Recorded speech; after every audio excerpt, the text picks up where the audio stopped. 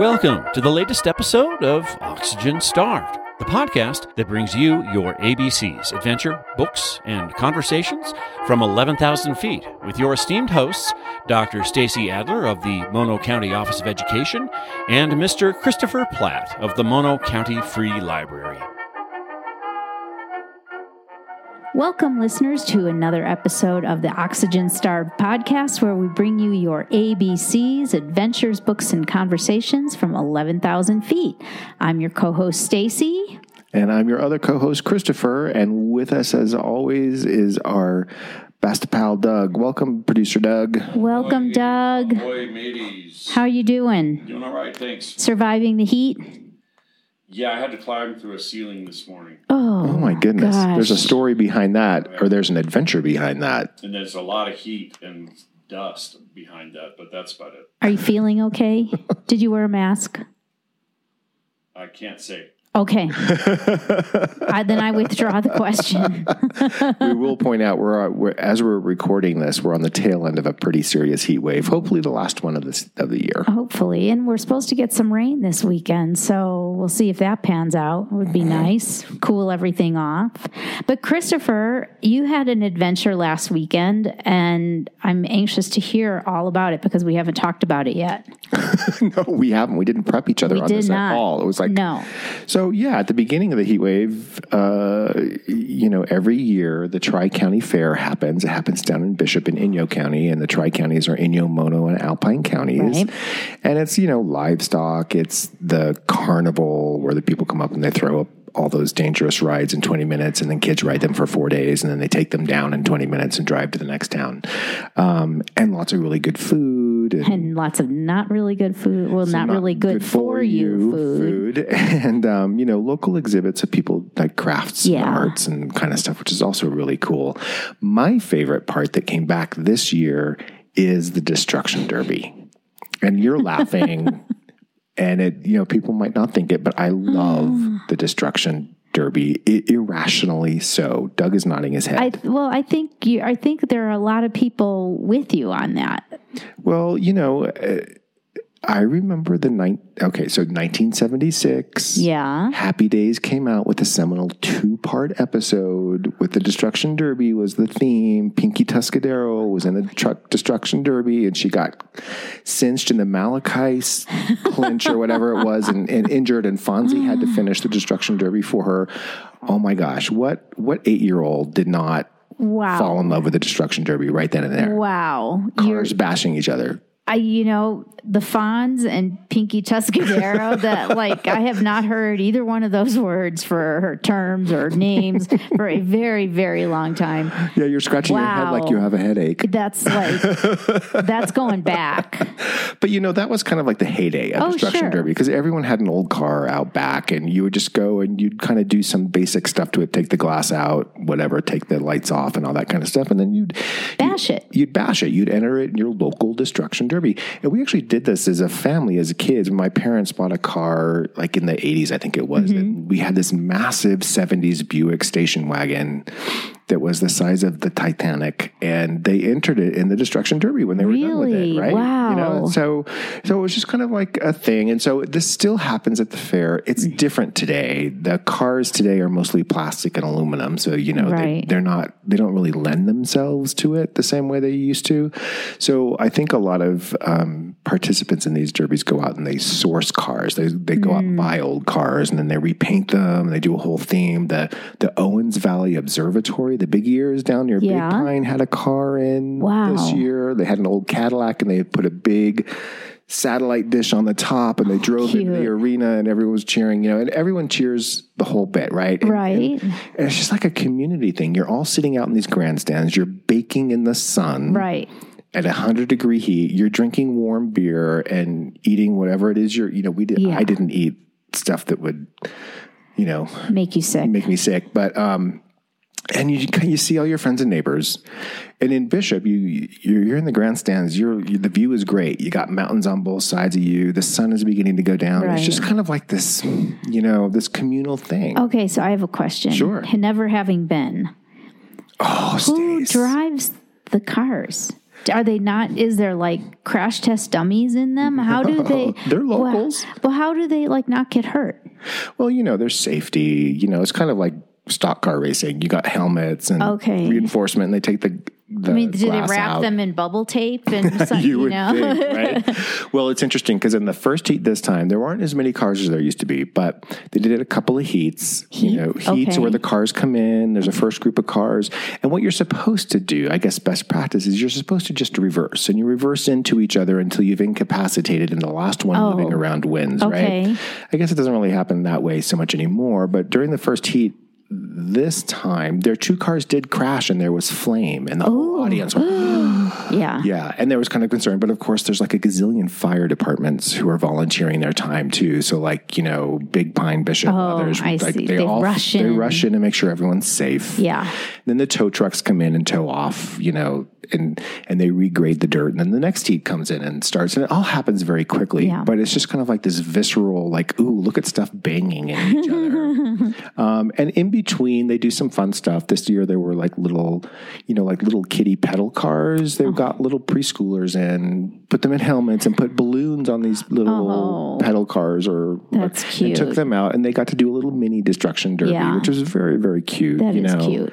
So, look, it's just, to me, it's kind of like, it's what the fair is about, right? Right. Because I grew up with it, and I kind of love that stuff. Next year, I'm going with you. So next year, you should come with. Yeah. Maybe we'll find a car and enter a library car or an MCOE car. Yes. Yeah, exactly. And everyone can come bash it. And now the attorney's listening right now, and he's having a heart attack. Saying, "Oh no, it's taxpayer dollars. You can't do that." Or we'll get someone to donate. He's having a heart attack, and we'll get the attorney to drive. There you go. But look, it's it's just a unique adventure. It happens in small towns around the country every summer. It's the fair, right? Totally. And everyone goes, and it's a great way to see people. And so that sounds like listeners, a nice adventure. Labor Day every year. Come up and check it out. Come and check it out and go to the Derby and help raise money for like the high school and all that kind of stuff. All the high schoolers, the football team and the cheerleaders are going around selling booster tickets. Sure. It's just, it's community. Right. Yeah. That's what it's all about. Absolutely is. Take a deep breath, listeners. We'll be right back. You are dialed in to Oxygen Starved, the podcast that brings you your ABCs, adventure, books, and conversations from 11,000 feet, originating from the slopes of Mammoth Mountain in Mono County, California. You can find us at SoundCloud. You can find us on iTunes. You can find us at oxygenstarvedpodcast.com. Just make sure you find us. Welcome back, listeners. We're at the book, the B portion of our ABC podcast, where Stace and I are going to chat about, this time, a book we read together. Yes. Well, not together, but we both read the same book. Right. Yeah. Which is nice to do from time to time. Yeah, we did that a lot in the earlier days of the podcast, and we kind of moved away from it, and I thought this was a good book to bring it back. And it was. Or it is, I should say. Well, why don't you tell it? You chose the book. Tell us what the book is. So the book is called Tomorrow and Tomorrow and Tomorrow by Gabrielle Zevin. And why'd you choose it? Well, I heard about it on TikTok. Of course. Sorry.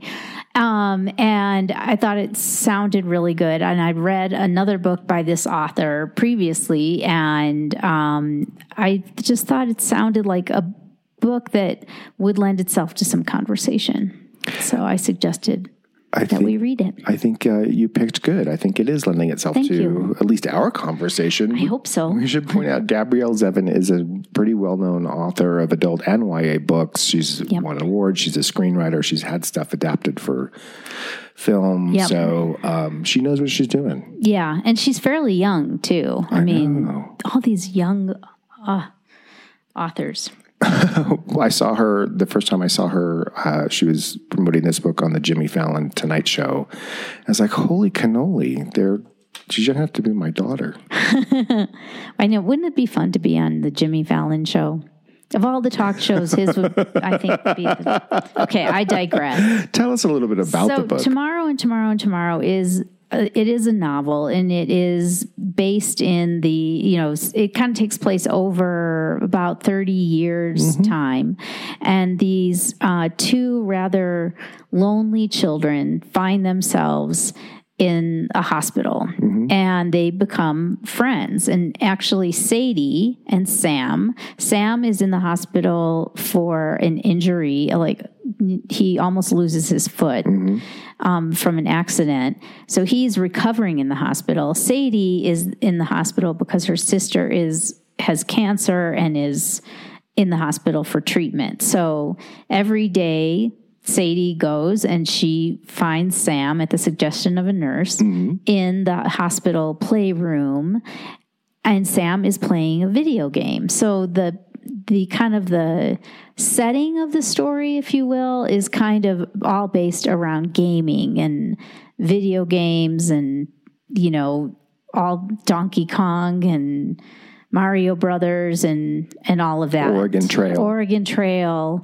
Carmen Sandiego, so Sam and Sadie bond as children, over this video game that they play. And we should point out, without giving spoilers away, because it's a new book, we're not going to, but one key part earlier in the book is that Sam is playing video games by himself. He's not very communicative. And Correct. Sadie is the first person that he actually really talks with, right? Correct. Yeah. And the nurses kind of marvel over what she's able to bring out in him. Right. Like they can't believe that they're in there all day playing together and talking, and they're talking about this game. They're not talking about anything personal. Right. But then the book skips ahead a little bit. Sam and Sadie have lost touch, and they reconnect in Union Station, Grand Central Station. No, it's actually, isn't it Boston? In the big train station in Boston. And they're college students now. And then the book kind of takes off from there. So it's really about their relationship. Yeah, and how that relationship ebbs and flows over years, because for certain periods of their lives, it's super intense. Right. And then there's kind of like breathing periods of this relationship. Yeah. I kind of just offhandedly referred to it as kind of like a big chill kind of thing, because it revisits people much later, over these decades. But I guess it really isn't quite big chill. But I thought of it more as friends, like more friends-like, because while Sam and Sadie are definitely the main, I think they're both protagonists in the story. The story does bring in these other characters that who then impact the relationship of Sam and Sadie. So Marks is Sam's roommate in college at MIT, and Sadie's at Harvard, and they're at MIT. Yeah, one of the other. Yeah, exactly. So, and he becomes part of their little triad, but he's not he doesn't quite become that central character. And so, there's a lot of, kind of subtext about what is it like when you have two friends and then a third enters the equation, and how does that person get integrated into the lives of the other two people?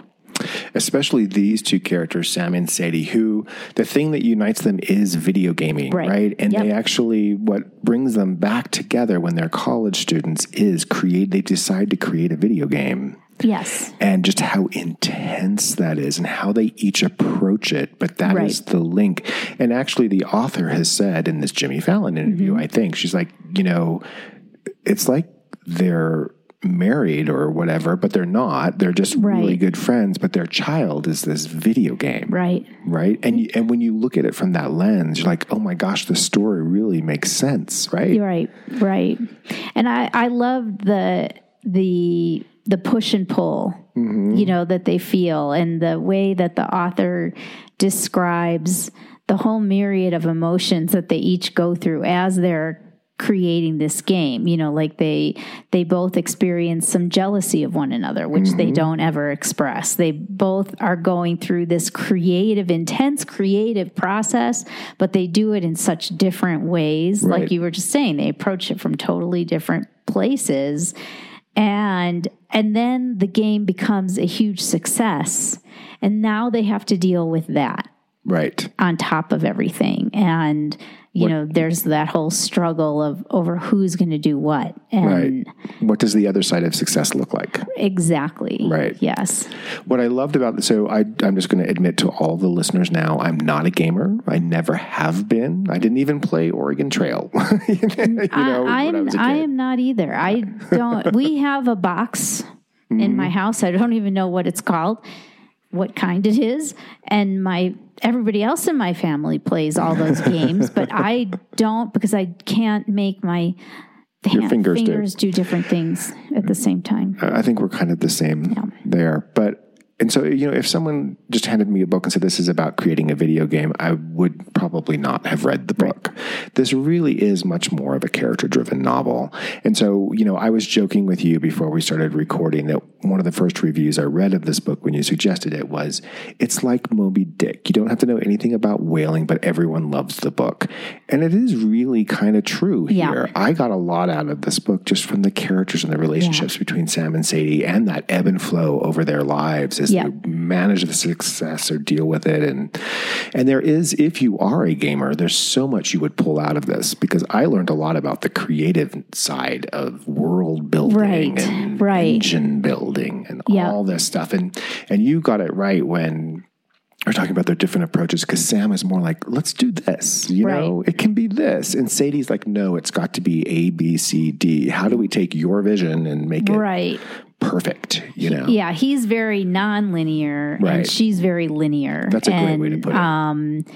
It's interesting how they tackle that. And, Sadie, I think, grew a lot over the course of this book. I feel like she was maybe even more emotionally guarded or stunted of a character.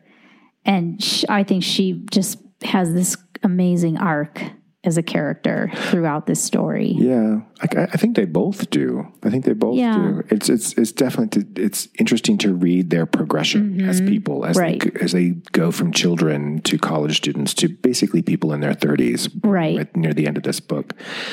What I loved about what I took out of the video game creation subtext of this novel is something that's in our work, right? We talk about STEM and STEAM, science, tech, all that kind of stuff, and how the importance of art has to be in there, and how it's creativity as much as science that comes out with the excellent result. And that absolutely really comes through in this story. Well, and it's like, when you were talking about what it takes that goes into the creation of a game, of a video game. And so their friend Marks, who comes in, that's the character I was referring to, comes in and he doesn't try to break them up at all, but tries to fit in with them and their closeness. And he becomes kind of like their caretaker, in a way, as they're developing this first game. And he brings them other books to read. Like he brings them the Odyssey and the Call of the Wild and Call It Courage, because the context of those novels will help them develop the characters of their game. And I would have never, ever thought about that kind of approach to creating a game. And I really that was the one thing gaming wise that I got out of this, is that there are these world creation games. It's not I thought all gaming was either like Madden football or like shoot 'em up, Grand Theft Auto or, whatever. I thought that was kind of how all games were. But there are these world creation games, and I was like, oh, that's really cool. That's because what I loved, I was sharing with you, when I was a teacher, my students all loved to play the Oregon Trail game, which is mentioned in the book. Right. And, Where in the World is Carmen Sandiego? And, I understood those games. I understood how to work those games and what the point was. Mm-hmm. And so this idea of that there are games where you can create your own world, that's intriguing to me. Well, I think so. And I often wonder if this is kind of generational. You just phrased it way how to work something to make a game go. That's kind of how I think, right? Yeah. It's like a video arcade. Right. Whereas today gaming is really, it's storytelling, it's world building, yes. It's intensive. These two characters, Sam and Sadie, almost, could lock themselves in a room for months on end without seeing the outside world because they are so focused on this. The same way that like a really intense author or actor or musician would do the same thing, right? It's the same kind of intense approach. Like you have to do it. You can read, it's like reading a book. Mm-hmm. The idea of going into these other worlds and then manipulating characters. And they frequently come back to this notion of you in a video game, you can die and die and die and die, and yet you live again each time. And that definitely is a theme within the book and kind of relates to that idea of tomorrow and tomorrow and tomorrow, which is from Shakespeare. Right. From Macbeth. Right. And how, in a video game, you can get really good at living a certain point or really good at dying. But that doesn't necessarily mean that those skills that you develop in that game translate to real life. Exactly. Right? With your real relationships with people. Right.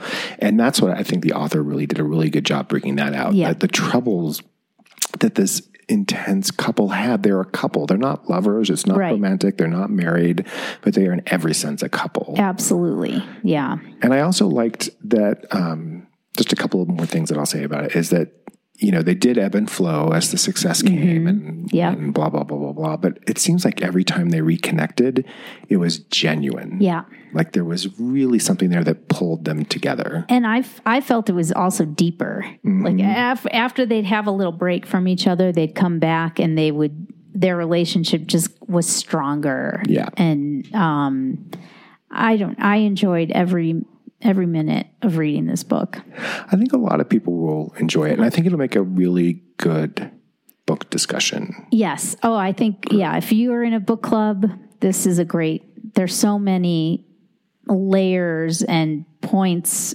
to cover. We've just scratched the surface. We did. And again, if you're a video gamer, I think you'll get more out of this book than the two of us put together. Definitely. Because there's a whole layer that we kind of struggled with. Yeah.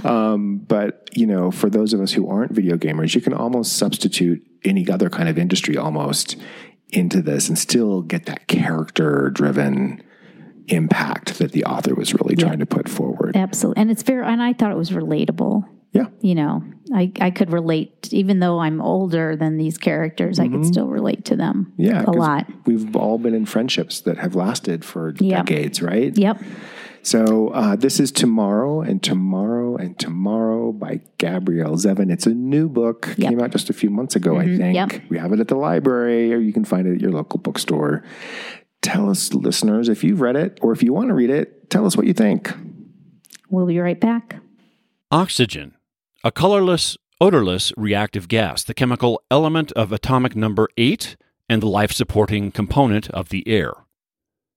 Starved, suffering a severe and damaging lack of basic material and cultural benefits. Oxygen-Starved Podcast, a colorless, odorless, culture-packed, nutritious podcast considering books, describing Mono County adventure, and engaging in informative conversation with colorful Eastside Sierra locals. Download it now. Welcome back, listeners. We have arrived at the C conversation part of our show, and we're so happy today to have with us Matt Toomey, restaurateur, entrepreneur, all-around good guy. Welcome, Matt. Coach, dad. Welcome, Matt. Hey, thanks for having me. So happy you're here. He wasn't trying to interrupt you. He was just going to let you keep going. Well, I could have. What else could you possibly say after that? Former baseball player. Did a couple things, that's for sure. Yeah. Did a couple things. Well, welcome. We're really happy you're taking time in your busy schedule to be with us today. I was excited to come down here and say hello to everybody. And I had lunch at your restaurant today, which was delicious. We do appreciate that. It's really good. You're so nice. Yeah. So tell us, Matt, how did you get to Mammoth Lakes in Mono County? I grew up down in San Diego, down in Point Loma, and as a kid, I think everybody has kind of the same story, how they ended up here. Some are born and raised, but the ones that moved here, they always came here from somewhere else and always have fond memories. So since I was a little kid, I grew up skiing here with my family, and and then in the summertime, right before school started, we always went camping in Devil's Postpile and Red's Meadow. And since I was a little kid, I just knew I wanted to live in the mountains. It was weird. It's like either in you or it's not. And as I started growing older, you start thinking, what do I want to do when I get older? And of course, I want to be a professional baseball player. And, my priorities changed when I got into high school. And I still played baseball and I was racing motocross, but school really wasn't, I had an attention span of a brick. And the teachers all liked me, but said, you know what, I was very social and I was very, I could engage people and I was very likable, but I was really frustrated because I was like, how's this going to apply to my life making money? Right. And I think other people ask that same question. And I like to get that message out to younger kids and saying, hey, the kids that have that same thought process. And, right. I just knew I liked working and making money, and I could never see the big picture of college and wow, you go to college, you can learn this and that. So, as I graduated from high school, or I think they gave me a diploma and said, here, if we give this to you, promise not to come back. Go away. No, I was never a big troublemaker, but I just, I like to have fun. But as far as work went, I was very responsible. I always loved my jobs. Yeah. And the thought of moving to Mammoth out of high school, it kind of started driving me to going, but I could never, I didn't have any mentors in my life either that said, hey, you're a really good baseball player. If you go to college, you could do this or that. Right. And so I didn't know. Like the last day of school, I was looking around going, hey, what are we doing? Where's everyone going? And so I ended up, I spent about another year in San Diego. I was like 19 and I was very fit. I used to run and surf and, still trained baseball and did all that and was riding dirt bikes. But, luckily I grew up faster when I was younger going, it hits you where you're like, okay, I need to get with the program. Right. Yeah. So I felt like if I moved to Mammoth, it was like I'm going and doing something else. Push yourself. So I ended up, a buddy of mine over what we were together one night, we just kind of looked at each other and said, hey, this winter, let's go to Mammoth, and there's chicks up there and we can ski and same stuff everyone else does. But, and then another thing that really drove me, believe it or not, and my friends would tease me, was listening to John frickin' Denver. Like I'd have that tape in my car and you'd have to hide it because they're all, oh, what is this? You're like Rocky Mountain High. I had this side of me that was like, I'd drive around in my car going, I want to be a mountain man. I want to live in Mammoth so bad. And that was the soundtrack, John Denver's Rocky Mountain High. Rocky Mountain High. Well, it also reminded me of my mother. My mother, cooking dinner, she'd play John Denver sometimes. And of course. Had to go through the Barbara Streisand and all that other crap. But John Denver, and living in San Diego, you live in a beach town. Right. Everybody wants something a little different. Everyone that comes up here is from LA. They love getting to the mountains, and they remind us of why we live here because it's so amazing. Absolutely. And sometimes we lose sight of that where, people are like, I'm over it. I want to move. Boy, you see it every day. I'm going back to LA. I got this killer job. And next thing you know, you see him at Vaughn's going, screw that. I'm coming back.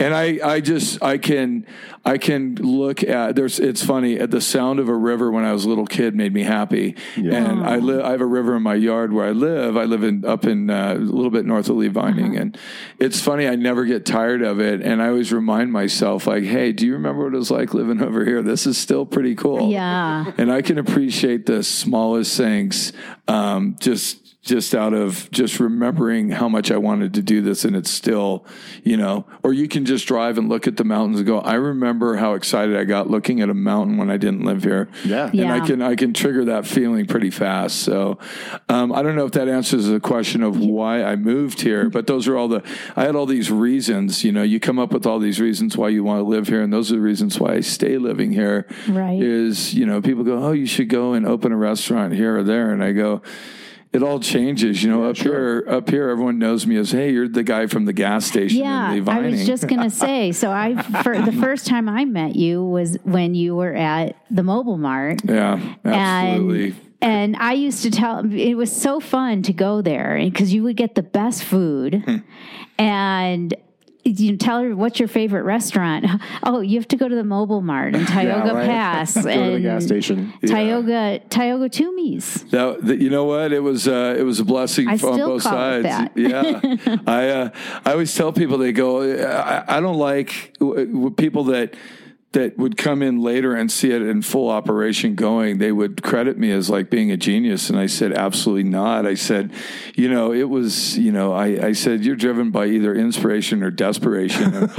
When I started the mobile gas station, I was like, this better work or I don't know what I'm going to do.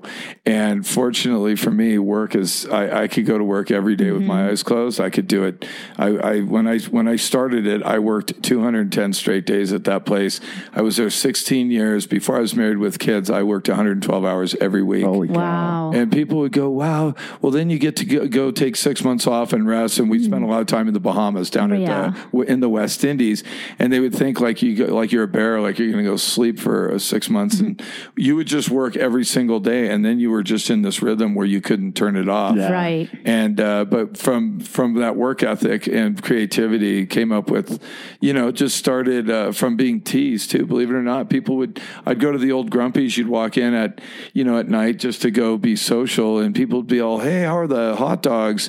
Are you serving? They would make fun of me because I was a chef at Whiskey Creek before that. Okay. So it was like all of a sudden I'm cooking at a gas station. It was easy to make fun of that. I would have made fun of it too. And after 3 years, it really started to click, and we started doing. We went from just a small operation to a multi-million-dollar operation. It was exciting to really put all your time and effort into something, see it grow like that. It was just the food was just incredible. Are you self-taught? Yeah, actually, if you work in restaurants as long as I have, you'll work with other guys. Right. I worked with a chef in New York, and he taught me this, and then they teach. It's like anything else. It's in education, you'll run into people that did things differently at a different high school, and it'll make sense to you, and you can, and then you just apply that to your own idea. And so whenever people go, "Wow, what a creative menu," I go, "Everything came from something else." I traveled a lot when I was single, and I went to New Orleans. I'd go to Jamaica. I'd go to a lot of Caribbean places, and I'd have the worst food somewhere, and it would inspire me with this idea and go, I'm going to make it, but it's going to be like this. And we have coconut mascarpone pancakes at Toomey's restaurant, and people go, oh my gosh. I go, I had the worst coconut pancake in Hawaii. And then a friend of mine in Vegas, we were talking about making pancakes. He's all, make them like this. And then you just add the coconut and the mascarpone. You just put a little twist on it, And, That's great. And I just think too many people are afraid of going for it. And that's what, they think it's really hard. I'm all, no, everything's easy. Everything's easy. So what was that? Talk a little bit about like your mental journey to become that person, like just go for it. Or was that when you and your buddy moved up here for that first winter? Were you like that? No, when I first moved up here, I couldn't believe I lived in Mammoth, and for probably the first couple of years, every day I woke up and I would just be so happy to live here. It was, but what's funny, you should ask that as a friend of mine, some friends of mine that, regardless of how much money people make, my fear of being broke really drove me to just working hard. And then also my love for people. I truly love people. And when they talk about, how diverse maybe the country is. And I go, man, you'd be surprised if you're just nice to people and you say, hi, how are you? Yeah, of course. And if you look at people that go, I bet no one calls that guy sir. And you say, good morning, sir, to someone that looks a little, let's say they look a little rough or gangster, boy, they will act exactly how you treat them. Yeah. And I love knowing that and and sometimes just people will look over and go, oh, he's got the Raider jersey and the gold chains. He's probably in a gang, and you just go, hey, brother, how are you? You know, and and you engage people. It's my favorite thing to do. Yeah, and I always feel like we're changing the world. Now I'm on getting on a sidetrack, but no, my drive for it was my fear of not having money. And when I first moved to Mammoth before snowmaking, Mountain opened in January, and I remember calling my mother in November asking to borrow money. And my roommate was kind of the spoiled rich kid, and he'd get a check in the mail every week, like $300 or $400, which was a lot of money. And I'm sitting here going, I have no more money, and my mom told me, she says, if I start sending you money, it's going to destroy you. Yeah. Sorry, can't help you. And I was pissed, but I also just said, okay. And I never asked for a dime again. And it really kind of put me on track for just going, okay, it's on me now. Yeah. And I started washing dishes again at Whiskey Creek because no one was washing dishes. Everyone had to step down. The managers had to cook. The cooks had to go on unemployment, which I didn't know how to sign up for unemployment. It was really foreign to me. Yeah. And I like to work and then get paid for it. And I always knew that free money would make me lazy, you know, which I think it is a fact, not an opinion. If you get, given money, well, right now I need help. Well, just go figure it out. Go. You can always find something to do. And then if you get paid for it, believe it or not, if it's $100, $1 million, doesn't matter. You'll have a lot more respect for that money than if someone hands you $1 million, you'll probably give half of it to your friends and family, then they'll hate you, and you'll spend the rest on a car, and then you'll be broke and lazy because you won't know how to earn that money. Well, especially in a restaurant. In a restaurant. So, and in a restaurant, you don't throw anything away, and you have to grind it every single day. And people that own restaurants that are never there usually close them down in 6 months to 2 years. Yeah. We'll do a 30-second plug for Toomey's. Toomey's restaurant, probably best known for really, really friendly service, great food. Yep. It's owner operated, and being a chef, since I was little, I wouldn't say chef. I've worked in restaurants. Yeah. What a true chef does, I've done that as well. But no, I pride myself on keeping our restaurant very clean and organized, and I do everything in the kitchen, and the guests get treated really well, and everyone's family there. So this is Toomey's in Mammoth Lakes, right? As opposed to the older gas station. No, the gas station. I haven't been there I've had Toomey's for 11 years now, and people, people find me. I called it Toomey's because I was like, I don't know if I want to call it, but everyone knew my name. But more people come in and they go, "Hey, we found you," and it still goes on every single day. Definitely, it's a good reputation. Yeah, and people all the time. Well, it still happens. I'll meet someone the other day and they'll go, "This is Matt. He's the guy. He used to cook at this gas station." And if the people haven't heard about it, they look at you and go, "Oh, okay," but which is fun. Yeah. Well, the food is so good. I've never had a bad meal there. It's delicious. It's very welcoming. Yeah. And I'm telling you, it has more to do with how much time you spend inside your kitchen, because if you leave it up, I have wonderful employees, by the way. The employees at the restaurant are family, and they all, the biggest compliments I'll get is, I had one girl this summer say, "This is the first job I've had where if the manager, being me, I guess," and she goes, "Whenever you walk in, I'm not scared." And I said, "That's horrible. That's horrible." Yeah. I go, my first question is, "How's your family? How are we doing today?" Yeah. I will get around to, "Hey, quit looking at your phone if customers are coming." Right. But they're going to represent your product. And the only other person I've heard say that is Richard Branson of Virgin Airlines and the bazillionaire. Is your employees are the most important part of your business. Absolutely. So true. And I've worked places where, the people that own it they just treat you poorly, and usually doesn't help. It's not. It's not very fun. It's not.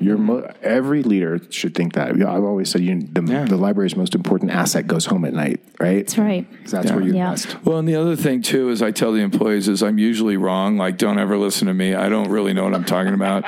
And with customer service, being right is so completely overrated, and not only in a business but in life. Like, allowing other people to think differently is super important. And I think a lot of people, for whatever reason, people will be talking about, I don't care what it is, and they'll go and they'll want to argue, or they'll want to say, what do you mean? And the example I used the other day is someone will say the steak is overcooked and it could be raw. Mm-hmm. You could take it, not even cook it, and they'll say, that's well done. You say, no problem. Do you want another one, or would you like something else? You don't say, well, what are you talking about? Look at it. And I just, that's my whole philosophy on life, is allow people, they come up and say, I had a lady one time at the gas station. She came up and she slammed this plate down and goes, you need to learn how to cook. And I said, I couldn't agree with you more.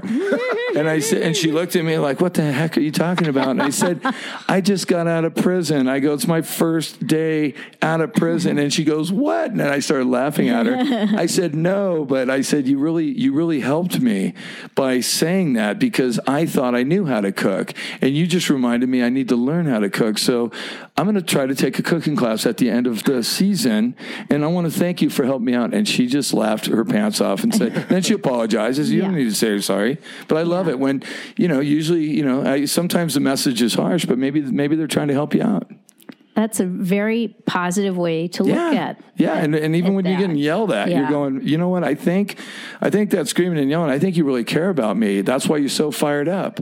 And then they'll go, you know what? I'm being kind of they realize unreasonable. Yeah. There's another word for it, but and you just go, you know what? These people are trying to help me, and then you thank them, and then they go, and it mellows everything out. Right. Yeah. And I enjoy putting water on the fire that way. And I get to do it, not a lot at our restaurant, mostly compliments. Mm-hmm. But when people get fired up, I'll say, believe it or not, I've never made a mistake. This is the very first one, so this is new. And then they laugh. So I've never screwed up once, so I don't know how to deal with this. You can always say something funny if you're prepared. And I think that's such a, when people come at us for various things, we run organizations, you run a restaurant, you have those complaints. Mm-hmm. And if you come back at them with a defensive posture, you're not going to win. You're not going to get out of it. But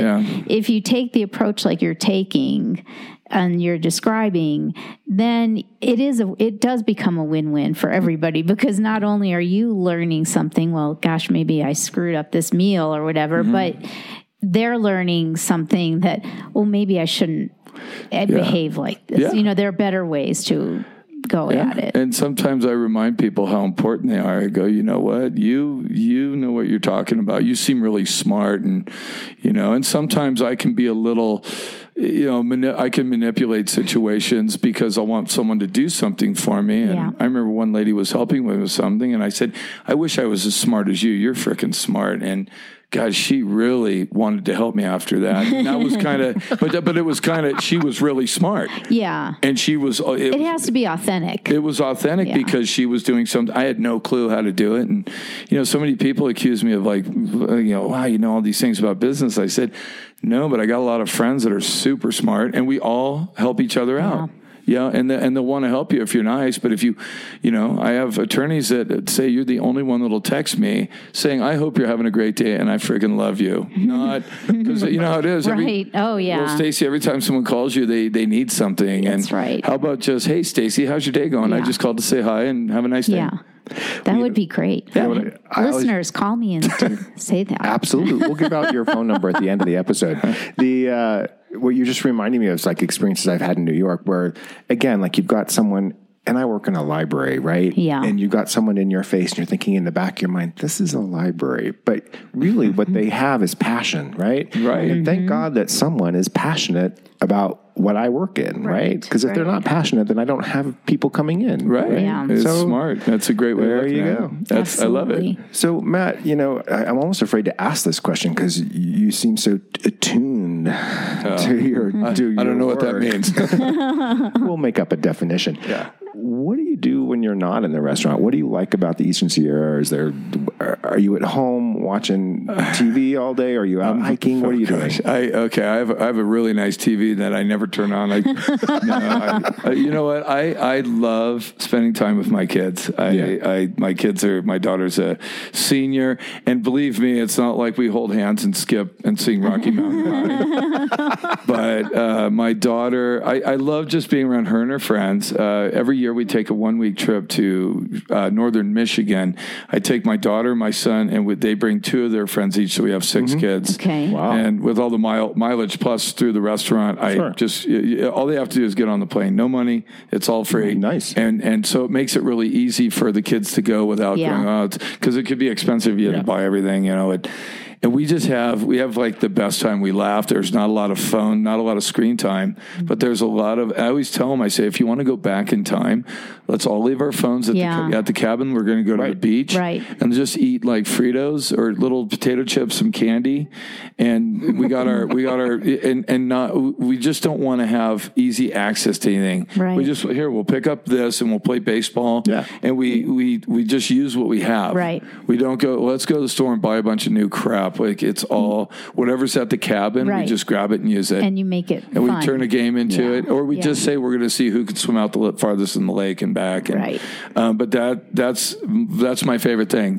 Awesome. So, and between owning a restaurant, that's about it. My son, he plays on the Mammoth high school baseball team, which I coach with Lance Jorgensen. And great. I also love coaching the baseball team because I love the kids. I love the camaraderie with all the guys. It's hilarious. Love throwing batting practice.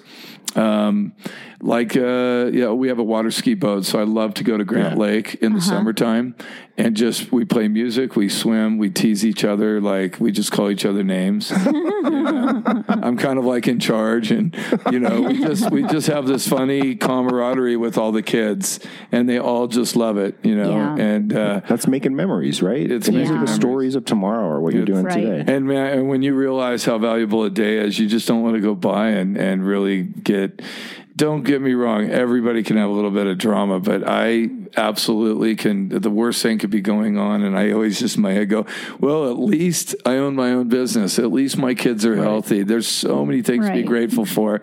Not sure if other people forget, but I don't care about what other people think. It doesn't matter.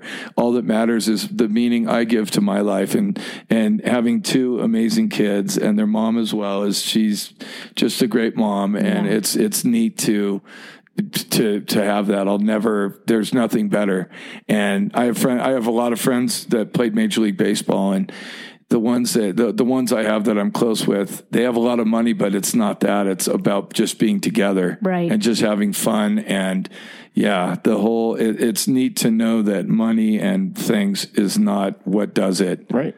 And some people think it is. I said, that's fine. Maybe you need to go through it on your own self. It doesn't matter. And I don't need someone to buy in to me saying that. You don't, because someone says, no, I'm going to save my money and I'm going to buy a Corvette. And I'm like, maybe that's what you got to do. Yeah. But I believe that, like, if I did that, you'd get the Corvette, and in about a month, especially if you had a payment, you'd go, wait a minute. I do something else with this. Yeah. And it's like going on the vacation. Sometimes before the vacation, it's exciting. Going home always sucks. But for me, it's just the time with the kids. Yeah. And whether it's in the airport or yelling at each other on the beach, I don't know. And you just got to manage that all in your head and make it where there's not to have too many highs or lows. It's all just amazing. Well, and I think the importance of putting the phones away and, doing away with the screen time so that everybody can be fully present in the moment and in the vacation experience.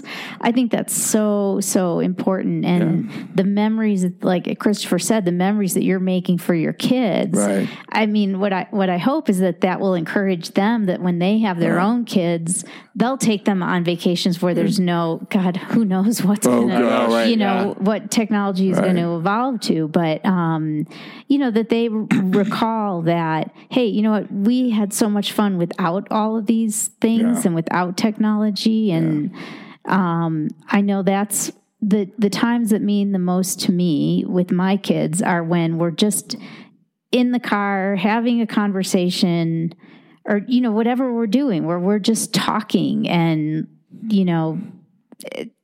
keeping it simple. I videotaped a couple times. It's funny. It's not about, they say it's not about where you're going. It's the journey. Yeah. Yes. But what's so funny is we were in the car and it was raining and we were going to just drive to this, because all the towns in northern Michigan are incredible. But we all have we'll have a song that we're going to sing and we'll talk about, okay, this year's song is like one, Don't Stop Believing by Journey was one that everyone knew. And just especially the first part. Sure. And it's so great when you've got 6 kids and I tell all of them, you either sing or you're not getting anything. Like, no ice cream, nothing. And but they get into it. And that's so great. It's so fun. And you get the girls, they'll have some country song that only they know the words to, and they'll start singing it and everyone starts clapping. And it's the most magical. Yeah. I don't know how to explain it other than if you're, and the phone, obviously you're not present, Right. I like the phone for making phone calls and there's a purpose for it. But man, when you really connect with people, I'm like, if you think there's something better, you're out of your mind. So I'm looking at 2 parents of teenagers and young adults here. Is that really what they bring out of it, do you think? Because we all grew up without this, right? So we kind of know the value of screenless time together automatically. Do they get that same?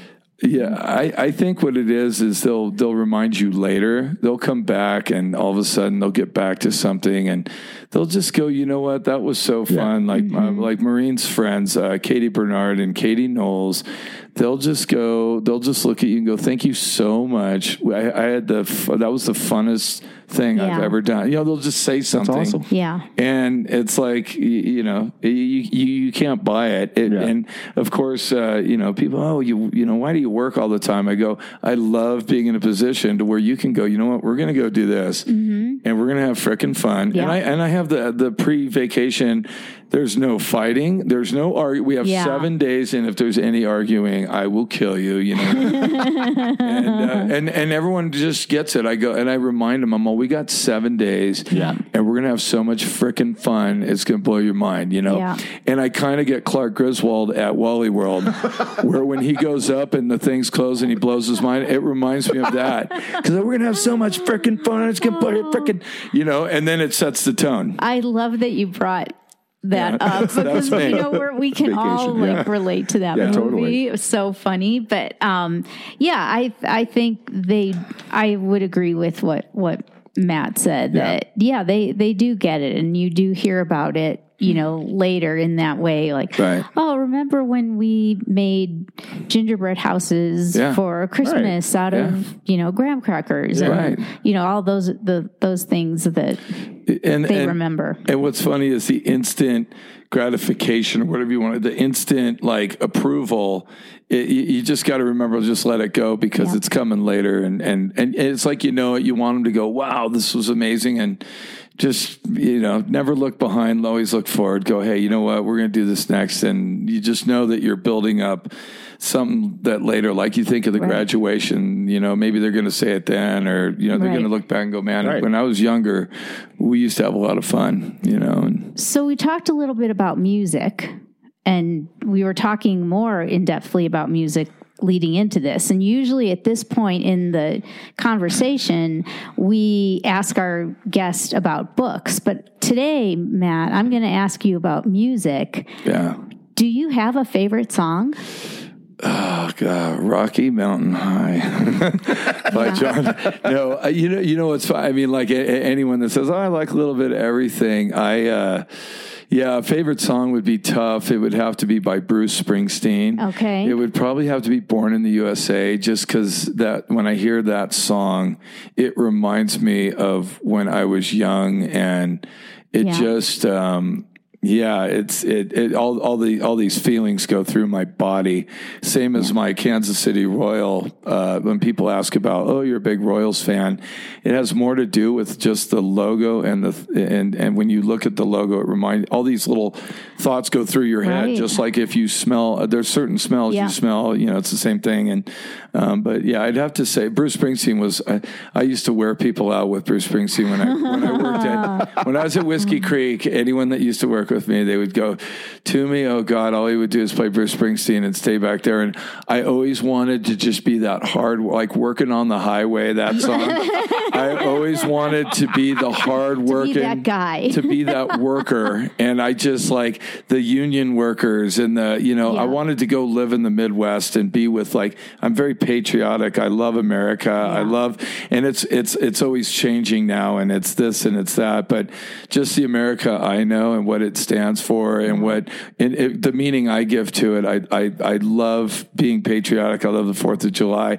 I love the Midwest. Everybody loves America, and right or wrong or whoever the leader is, it's like I tell my kids, American can be whatever you want it to be, instead of pointing fingers at there's always going to be negativity, or you could look and go, man, this is the greatest country ever, and the other countries are great too. When people come here and finding a way around, bitching about stuff and just going, you know what, we're pretty blessed to live in a pretty neat place. And then when you take America and you go, people have their highs and lows on California, but we get to live in Mammoth Lakes, California, or just the Eastern Sierra, from Bishop to, anywhere. It's pretty amazing. Yeah, that's for sure. Have you ever seen Springsteen live? Yeah, actually, one of my best friends was his bodyguard. Wow. Oh. And so we, one time, Nils Lofgren's one of the guitarists in the E Street Band. So we've been at his house, playing ping pong with him. Wow. And I remember playing ping pong with Nils, and he kicked my butt. And and every time we were with some friends that play on the PGA Tour as well, and so it was a whole bunch of us at the Phoenix Open, and we're at Nils Lofgren has a house there. And we're going back and forth, and I'm like, all right, next game, I'm gonna win. That's the last time. And it would be 21-18. I'd almost beat him. And he would just sit there and he goes, and he would just start telling stories about playing on tour with Bruce and how this one time we were playing ping. He told me the story how it was the Born in the USA tour. They were in Pittsburgh, and it's a big steel town. Yeah.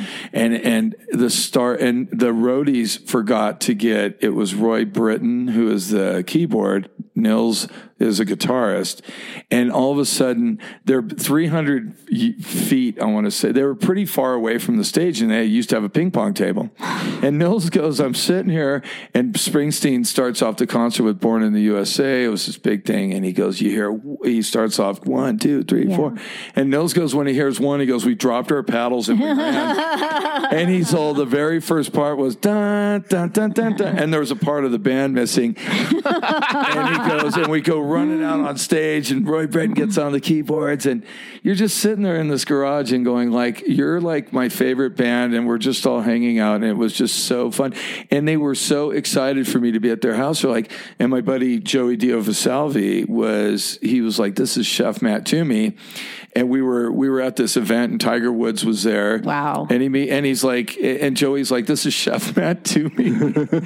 and Tiger Woods and I knew Tiger Woods from California. I said, yeah, I live up by Yosemite. He goes, oh, what kind of restaurant do you have? I go, well, it's a mobile gas station. And then he looks at Joey, and Joey goes, you got to go there sometime. And I looked at Tiger Woods. This is a side note, but I look at Tiger, I'm you got better things to do than talk to me, so I'll see you later. And we just walked away, but it was very funny. But Nils Lofgren and his wife were very nice, and he invited me to go to a concert backstage. So all of a sudden, Joey calls me and goes, hey, they're playing in Fort Lauderdale. I jumped on a plane, and we went and we had dinner with the band. Nice. Wow. And then they played, and Clarence Clement, God rest his soul, was there, and they were just so nice, and they wanted to know about me. So how are you friends with Joey? Because they all knew him, and they were just very kind. So we had a very good, I didn't sit there and tell them a million stories like I'm doing here on your podcast, but we all had a very balanced conversation where we told stories amongst each other, and it wasn't one guy blabbing his mouth like I'm doing right now. But so that's neat. Yeah. So to answer the question, Bruce Springsteen, hands down, still my favorite. And when all it takes is driving home at night, and if I'm by myself especially. But the other song that really gets me going is My Father's House from Nebraska. Is a acoustical. It sounds like you know a little bit about it. And it's just a eerie song to play in the dark driving home out by Mono Lake. And I'll bet. Yeah, and it fires me up. regardless of what the words are, it makes me feel a certain way. And nice. I like the way it makes me feel. It makes me feel like a little kid. I think Springsteen evokes a lot of emotion in a lot of people. I think that's very, especially people of our age, right? Well, yeah, our generation. We say that a lot on this podcast. But, it's kind of like, where were you when Kennedy was killed, right? It's when you even just say Born in the USA by Springsteen, we all know the smell, the sound, what we were eating, who our friends were. In the album cover. Right. It's in my restaurant. Right? Yeah. Yes. It's signed by Nils. I have it signed. And then I have the poster of Born in the USA because again, you look at the poster, it brings me back to and not a better time, just a different time. A different time. Yeah, for sure. Because these days are pretty good too. Well, Matt, this has been a joy and a pleasure. Thank you so much. Yeah, no worries. Really great to have you. We appreciate it. Yeah, appreciate it. Thanks for joining us, Matt. And thank you, listeners, for joining us for another episode of the Oxygen Starved podcast. And just a quick reminder, you can find Toomey's Restaurant in Mammoth Lakes, California. We're doing a plug here, but it really is that good. Yes. And not just because Matt promised some seasoning to Stacy before we started recording. Right? Okay. That's right. No, it's really good. You can tell us about what you think about this episode or the books that we've talked about. Find us on Instagram, O2 Starved, oxygenstarvedpodcast.com. You can email us from there. Let us know what you think. We love to hear your feedback. In the meantime, we'll be back in a couple more weeks with another great local guest and some more books to talk about and some adventures. See you soon. See you soon.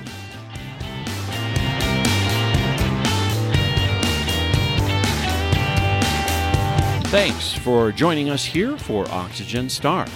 Our outro music, Iron Bacon, is composed and performed by Kevin MacLeod. Incompetech.com, Creative Commons by Attribution 3.0 license.